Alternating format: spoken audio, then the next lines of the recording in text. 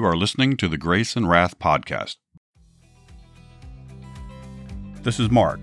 Living a truly fulfilling life without Christ is impossible, and choosing to die without Christ is pure insanity. Repentance of sin and belief in the gospel of Jesus Christ is the only way to be saved by God's grace from God's wrath.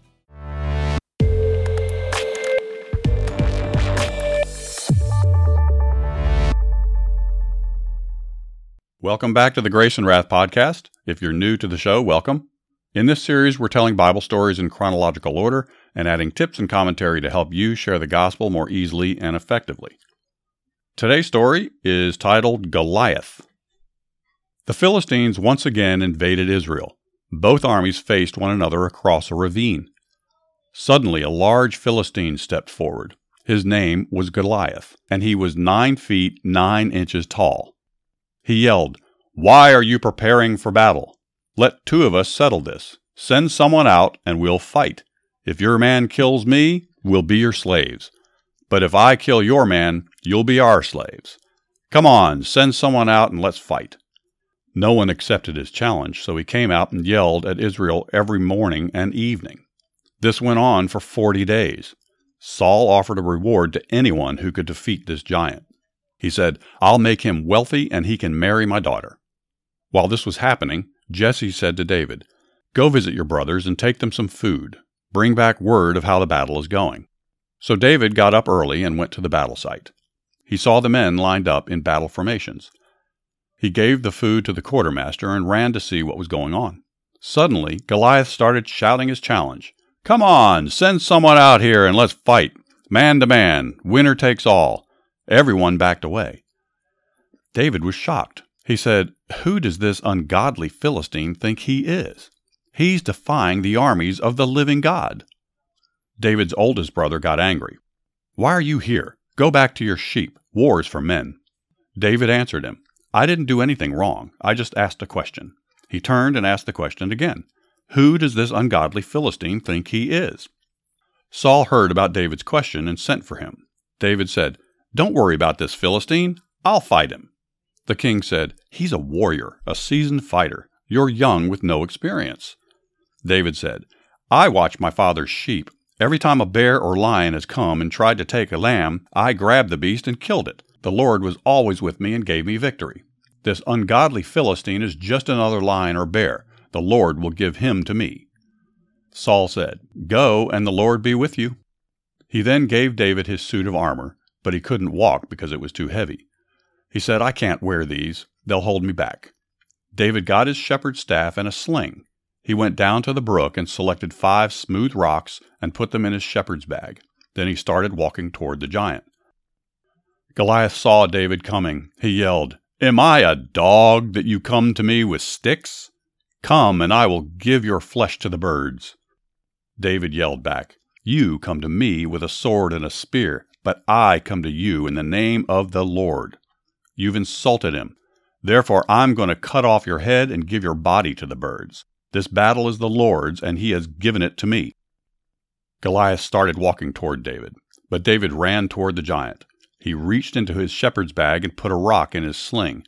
With deadly accuracy, the rock hit Goliath and sank into his forehead. He fell to the ground face forward. David ran up, pulled out Goliath's sword, and cut off the giant's head. Both armies were shocked when they saw this. The Philistines turned and ran. The Israelites shouted a victory cry and chased after them. Many Philistines died that day. Saul asked Abner, his general, "Who is that young man?" "I don't know." Saul sent for David. He came and stood before the king with the giant's head still in his hands. Saul said, "Who are you? Who is your father?" David said, "I am the son of Jesse of Bethlehem." Saul didn't let David go back home, but made him a commander in the army. David was successful in everything Saul had him do.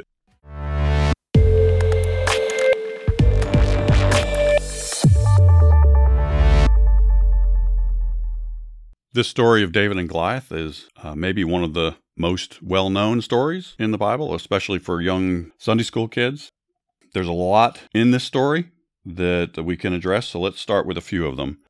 We'll start in 1 Samuel 17, verse 28. Now Eliab, his oldest brother, heard what he spoke to the men. And Eliab's anger was aroused against David, and he said, "Why did you come down here? And with whom have you left those few sheep in the wilderness? I know your pride and the insolence of your heart, for you have come down to see the battle." Well, if you desire to live for God and for His glory, especially in the area of evangelism, expect discouragement from the most unexpected places. Don't be surprised at baseless accusations, often from those closest to you. So here in this story, David's already being put down by his brother. You're going to hear people, maybe family members, maybe spouses, when you're expressing a desire to follow God's command and share the gospel with people, to be a witness. You may have some of your own family members try to dissuade you or tell you that it's not worth it. You're going to embarrass yourself. You're going to get in trouble. You're going to get hurt. There's all sorts of things that may happen, so just be prepared for that. Put on the armor of God. That's all I can say. Ephesians 6.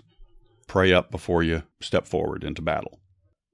All right, let's move to 1 Samuel 17, verse 40. Then he took his staff in his hand, and he chose for himself 5 smooth stones from the brook, and put them in a shepherd's bag, in a pouch which he had, and his sling was in his hand, and he drew near to the Philistine. Well, David took 5 smooth stones, and that's a question that I had when I was younger. A lot of people ask, well, why did he choose 5 stones, but he only actually needed 1? Only 1 was used to defeat the enemy. But the church has 5 stones, if you will, a 5-fold office for ministry: apostles, prophets, evangelists, pastors, and teachers. You can see Ephesians 4:11 for that breakdown. But only 1 stone goes outside of the church to face the enemy, the evangelist, and those he has equipped to do the work of ministry. So I encourage you to be a living stone, to go forward as an evangelist, as a witness, as we are all commanded to do, not just someone with that title. Please keep that in mind. An evangelist is not a category in the church. It's not a job description. We are all, as children of God, as witnesses, called to be evangelists and to go out and witness. All right, let's now go to 1 Samuel 17, verse 48. So it was, when the Philistine arose and came and drew near to meet David, that David hurried and ran toward the army to meet the Philistine. Well, if you feel fearful when witnessing, think of how David felt when he ran towards Goliath. He ran because God was with him, and you have the same God with you. So don't be intimidated by the Goliath of the fear of man.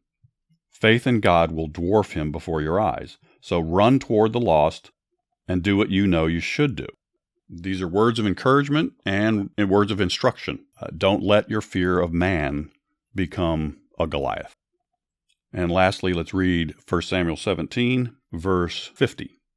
So David prevailed over the Philistine with a sling and a stone, and struck the Philistine and killed him. But there was no sword in the hand of David. God's law is the sling that gives the stone of the gospel its thrust to conquer the enemy. Without God's law, the gospel does not penetrate the mind of the sinner. Why should he repent and trust in a Savior if he has no understanding of the true nature of his own sin? That understanding is something only the law can give. If you haven't already, I encourage you to heed the Lord's call, turn from your sins, believe the gospel, and receive the gift of salvation that Jesus is offering you right now. If you like what you're hearing, please like and subscribe to the program. And please consider giving us a good review. It really does help. You can also find us on Instagram and Twitter at Grace and Wrath, and on the web at graceandwrath.com. Thanks for listening. This is Mark signing off for now, so ride hard, pray often, and talk about Jesus wherever you go.